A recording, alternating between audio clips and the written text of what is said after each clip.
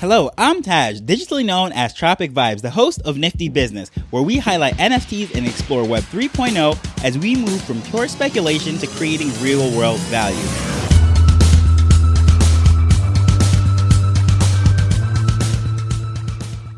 Have you ever heard an influencer say that this is financial advice? I know I haven't. And I love when I'm in a Twitter space and I hear them speak about all of this stuff. They even title the room something like how to make money with NFTs. I've seen this in blog posts, YouTube videos, and so forth. But then they always get to my favorite part when they say this is not financial advice, right? Even in this podcast, I say it. Obviously, I am not a financial advisor, but I find it very funny when they label something as clearly financial advice and then they still say this is not financial advice. So I don't know about you, but when I hear that, guess what I do? I definitely take it as financial advice, and I know it is code for invest your entire life savings. Just kidding. Take everything with a grain of salt, because the one thing I'm certain of is that these 10 things is a sure way to lose money in this space. So we're going to dive in each one, hopefully saving at least one person a lot of pain. And I'm going to leave the full list of everything so that way you can kind of skip around to see maybe one of these things is what you really want to hear about. And if you look through, I'm going to have list number 1 through 10 in the show notes so you can have an idea as to the direction of where this is going. So the first thing I'm going to say is listening to influencers without other streams of income. And when I say influencers with other streams of income, I mean that this is their entire bread and butter. As far as they're making all of their money pitching whatever NFT project or crypto project or whatever it might be, a certain platform where you need to stake a coin, whatever.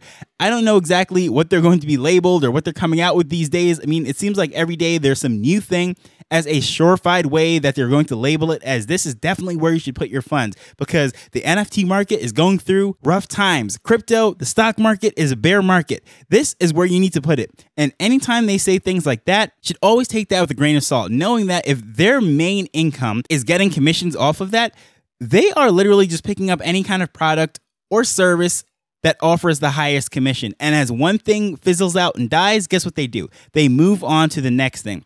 And I like to think of even way before Web3, I had a buddy that I went to college with. He was on the football team with me. And I kid you not, he had about 4 or 5 different business cards in his pocket because literally whichever thing was giving him the commission, he would sign up for it. He would start to sell it.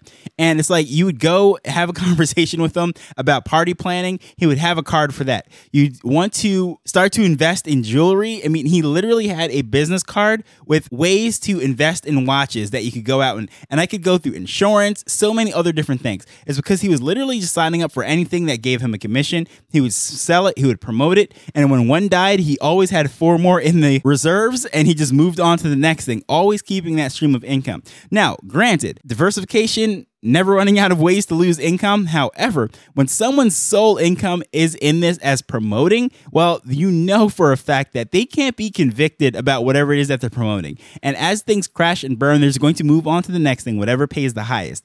So how do you avoid that? Well, if someone has another business, another stream of income that they're famous for, so let's say their primary business was running a factory or something of that nature. And then they just happen to stumble into this Web3 space and they're speaking about NFT projects and they're speaking about crypto and what have you. And they're not necessarily pushing anything. That is a much more credible source than someone who is literally a full-time shiller, right? They're getting up there and they're just selling, getting that commission. So just take all of that with a grain of salt and just know that that person is not going to be screening everything, making sure that is really that good.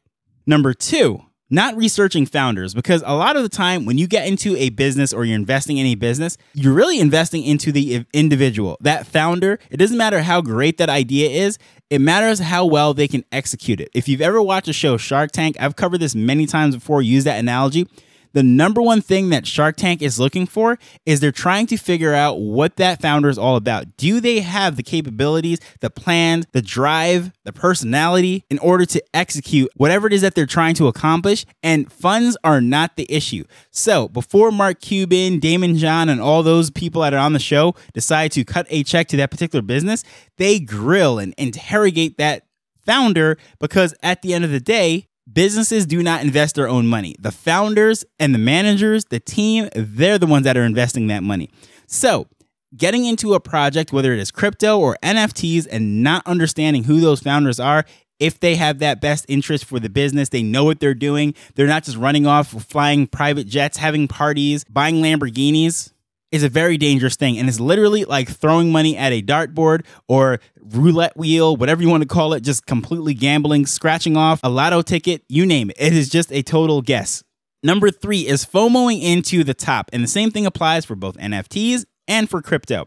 And FOMO, the fear of missing out, is usually, I have no idea why this is. Well, I do know why it is. It's the psychology behind it. When there is a bull market and things are at the all-time high, that is when everyone wants to buy into it. When things are cheap and low in a bear market and all the prices are falling, the majority of people want to sell and get out. And it's totally backwards. A sure formula in how to lose money for sure in any kind of market is to buy high and sell low. No, you want to do the opposite. However, no one has a 8-ball or has the ability to tell the future, knows exactly when the low is and the high are. So it is virtually impossible to time the market. But guaranteed, losing money is buying something expensive and then selling it for cheap. So when people FOMO into the top, they are seeing these high prices and they're seeing their friends, they're flexing, they're posting about this on Instagram and Twitter and wherever else, all the profits that they're making. And guess what? They just feel left out. So they jump into the thing and they buy it at the top and then just see it crumble. And those people that really know what they're doing are taking their profits and exiting. And guess what?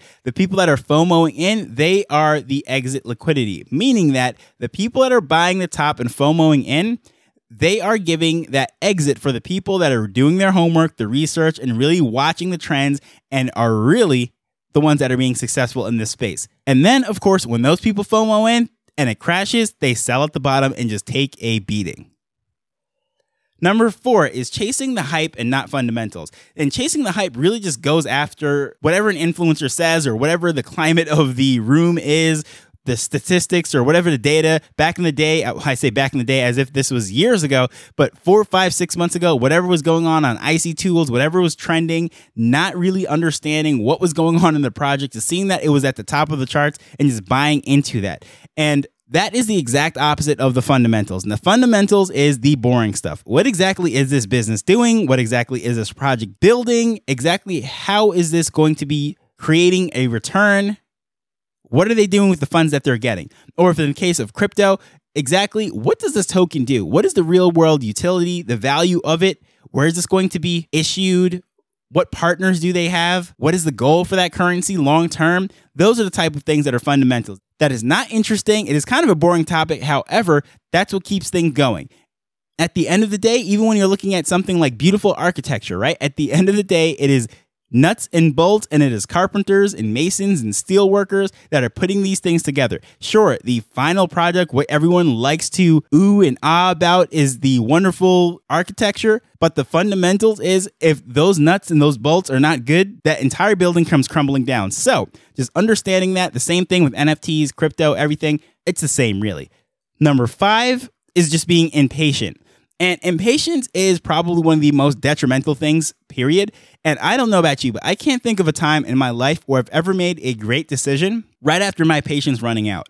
And it's usually that I am going to be hasty, I'm going to be irritable, I'm not going to take all the data that's at my fingertips, and I'm going to make an emotional decision. And emotion and logic are like oil and water. They just don't mix. So when someone is impatient, whether it is the fact that they have something on the market and it has been sitting there for, let's say, 2 weeks, and they thought it would have sold in 1 week or 1 day, and they decide to just lower the price, and then guess what? All of a sudden, it sells, market picks back up, and then someone is selling it for 4, 5, 6, 10x, whatever it is. Right after that, they start to kick themselves in the foot.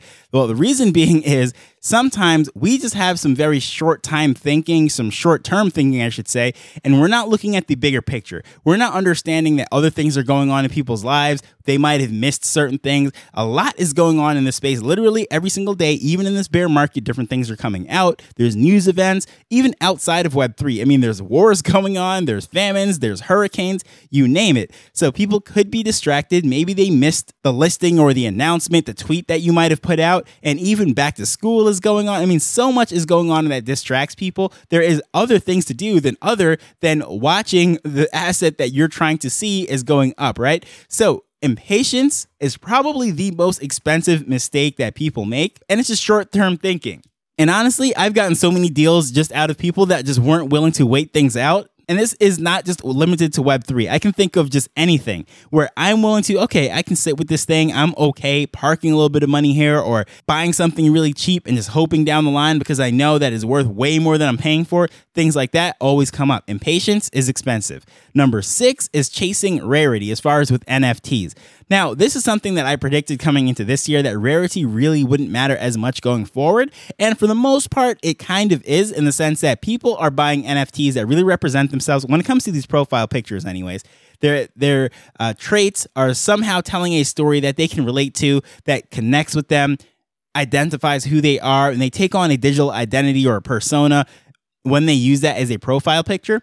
Now, that is completely different than just chasing rarity. Rarity was like what we came into the space looking for, trying to get the most rare thing. So that way, in theory, it had the most value and you could sell. But here's the thing. Something that is very rare and in theory has the most value, it is the most illiquid asset in the entire collection. So let's just say the average NFT in a particular collection is selling for 0.1 ETH, right? Or let me just be objective. So that way it could be wax sold, it could be anything. It's selling for about $100 worth of whatever cryptocurrency it is, right? However, the rarest 5% are selling for 10, 15, 20x that. Well, here's what happens. This is a very small market as it is for NFTs. I mean, as I've been saying multiple times, using high estimates, I'm saying, okay, let's just say, hypothetically speaking, using the max number that I could possibly think or reasonable suggest, maybe at one point there were 2 million people in this space.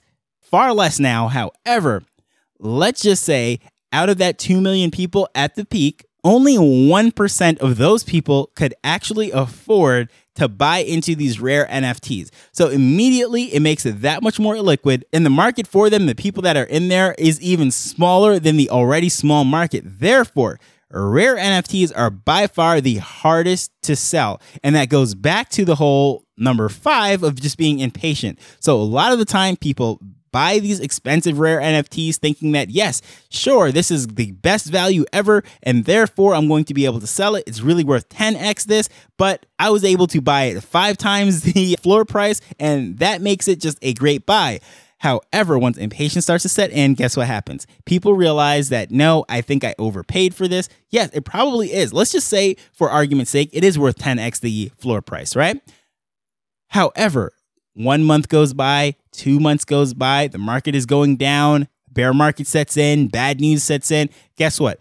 That 0.5 NFT that was 5x the floor price, that person might get very skittish and then unload it for way less than they even paid for it. Sure, it's above the floor price, but it's half of what they paid for it, 0.25.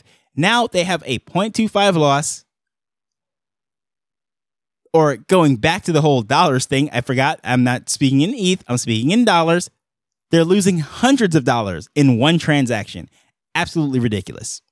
Number 7 is over leveraging, because a lot of times people will say, oh yeah, this project is absolutely amazing, you have to get into it. And again, going to those spaces, once they start to play that pump it up music, really get everyone hooping and hollering about a specific project, maybe a trait group, whatever it is, someone buys into that, they empty out their MetaMask, their wallet, their Phantom, whatever it is, and they dump all of their crypto into that thing. And then guess what happens? Now they are over leveraged. They have way too much riding on one particular project. And guess what happens? When bad news starts to happen, maybe all the red flags start to pop up and saying, this might be a red rug pull. The founders aren't as committed as they used to be. But the emotion then sets in and says, no, I put everything I had into this one project. Therefore, it has to do well.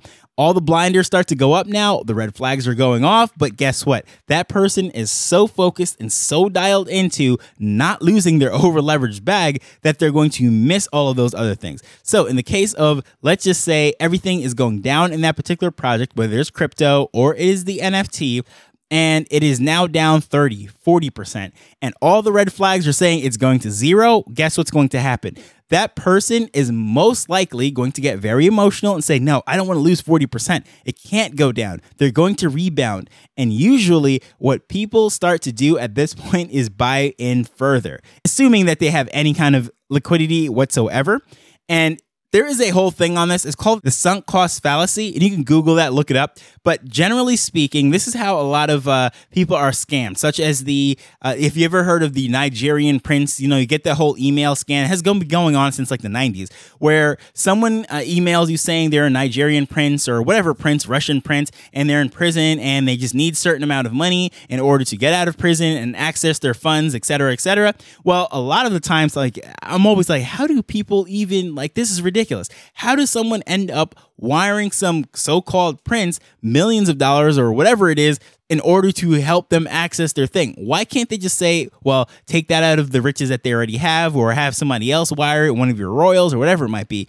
And it comes down to that whole thing, the sunk cost fallacy. When someone puts in $10 into something and they say, okay, well, I already put $10 into it, so I don't want to lose that $10. Then they up it to $100. Well, I don't want to lose that $100. $100 really isn't that much. Sure, I could double that, put another $100 in there, then you're up to $200. Before you know it, you're up to $10,000, $100,000, because the more the person then starts to spend into it, guess what? They don't want to lose that. They're already thinking, well, you know what? I don't want to lose all that, so might as well keep going, and hopefully this comes through. And it might sound absolutely ridiculous to the average person who is maybe a little bit more of a savvy investor, at least thinks they are. But let's just say, like, for example, someone who is in college, absolutely hates their major, has no intention of going forward with this, doesn't want to do it for a career or anything, but already has spent thousands of dollars in whatever major it is, 2 years of college, and says, you know what, I don't want to do this anymore. A lot of students will say, well, I'm already halfway through and I don't want to burn through my student loan or waste my parents' money, so I'm just going to go and finish it. And I know countless people that went to law school, med school, and one semester in or 2 semesters in, they already knew they didn't want to do it, but they went through, did the whole thing, ends up in that field, maybe spends a year or 2 if they get that far, and then they exit it. So, goes to the whole thing. That is called the sunk cost fallacy, meaning that if cost is already in it, it's just doesn't make sense to quit now, so might as well just work it out, keep going, and things will get better. Well, that happens a lot when people are over leveraged. They have so much in it, and all the red flags, they're going to ignore it. So watch out for that one. And that just leads to right into number 8, which is not having liquidity. And the same thing sort of happens. This is sort of a combination of number 5, the impatience, and of course, over leveraging. And that is, okay, when someone has not enough liquidity, meaning that they have too much of their cash, their liquid cash, that is tied up into something that is illiquid. So, for example, you have too much of your ETH, your SOL, your WAX, whatever it is, tied up in a particular NFT that is just not moving. And now you're seeing great deals. You're seeing all sorts of things all over the place. And guess what? You don't have any funds anymore. However, you have these NFTs that just aren't moving. And that's when people tend to lower the price. They start to do all sorts of things and start to panic. Impatience sets in. Then they're seeing other deals that are popping up and FOMO starts to set in. They start to do irrational things. Emotion, logic, they do not mix. So having not enough liquidity is very dangerous and could be a trap. Now, this one I'm definitely speaking from experience as someone who had tied up a lot of crypto in NFTs. I'm not the most liquid person at all. Now, I know that I'm in this thing for the long run, and I know that I'm not going anywhere and whatever. So the market is down, and I know this is a terrible time to sell a lot of the assets, especially, for example, like my chibis, my 3D assets. Like, the market is down significantly. So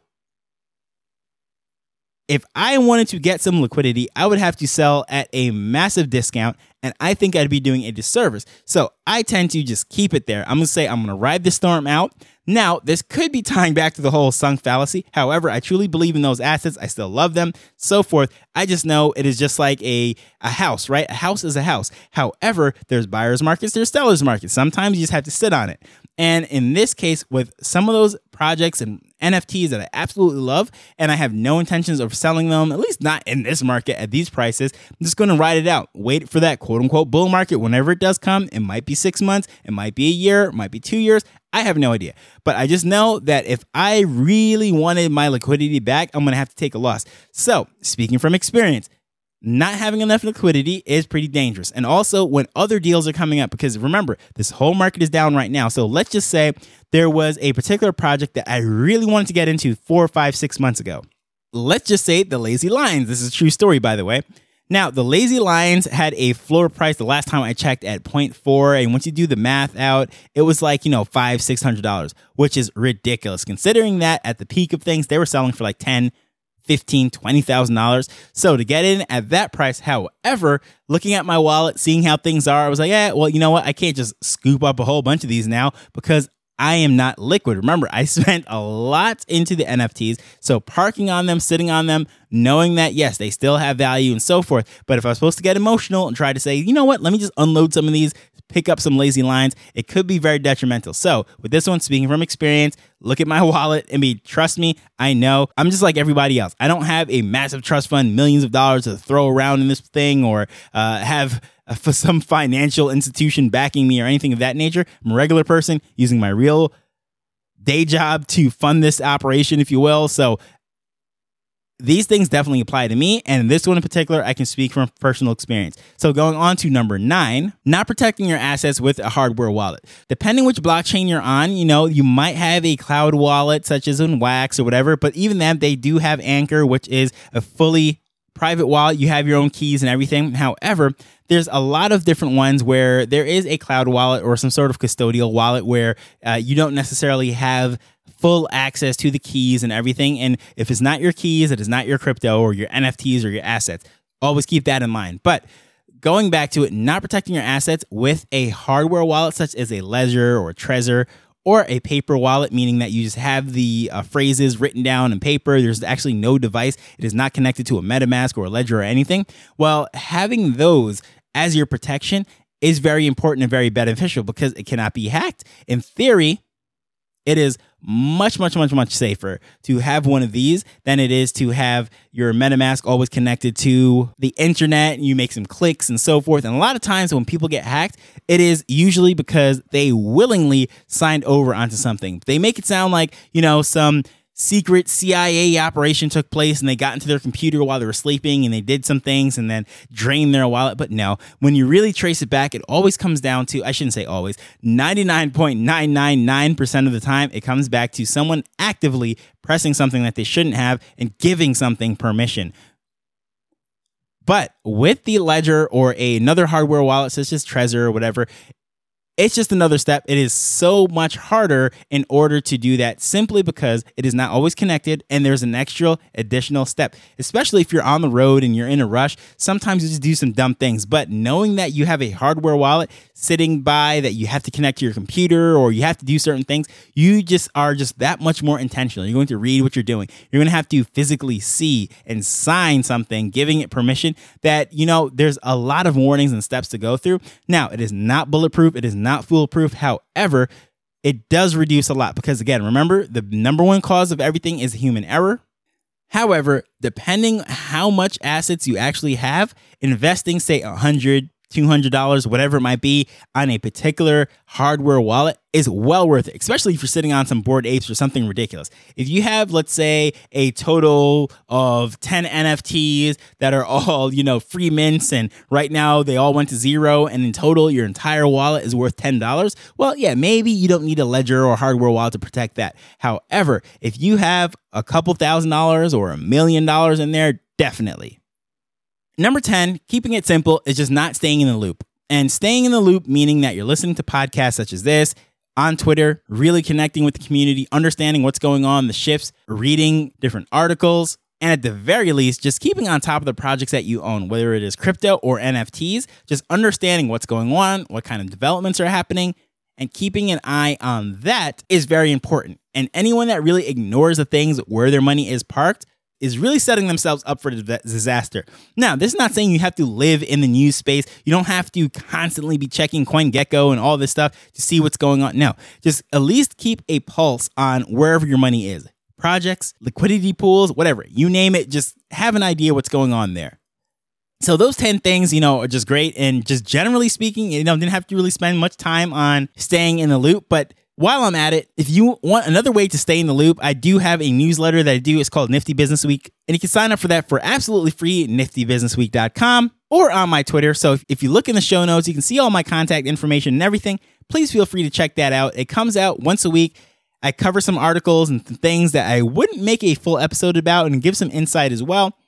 Highlight some episodes. and just a great way to stay in loop of things. But hopefully you found this list to be very helpful. And going forward, as I said, I hope it saves at least one person some headache and frustration. But as usual, I just want to thank you for taking time to listen to this as we're learning and building Web3 together. So until next time, later. The Nifty Business Arrow is not investment advice. It provides insights and information within the space. As with anything, please do your own research before making a decision whether you're making an investment or a purchase.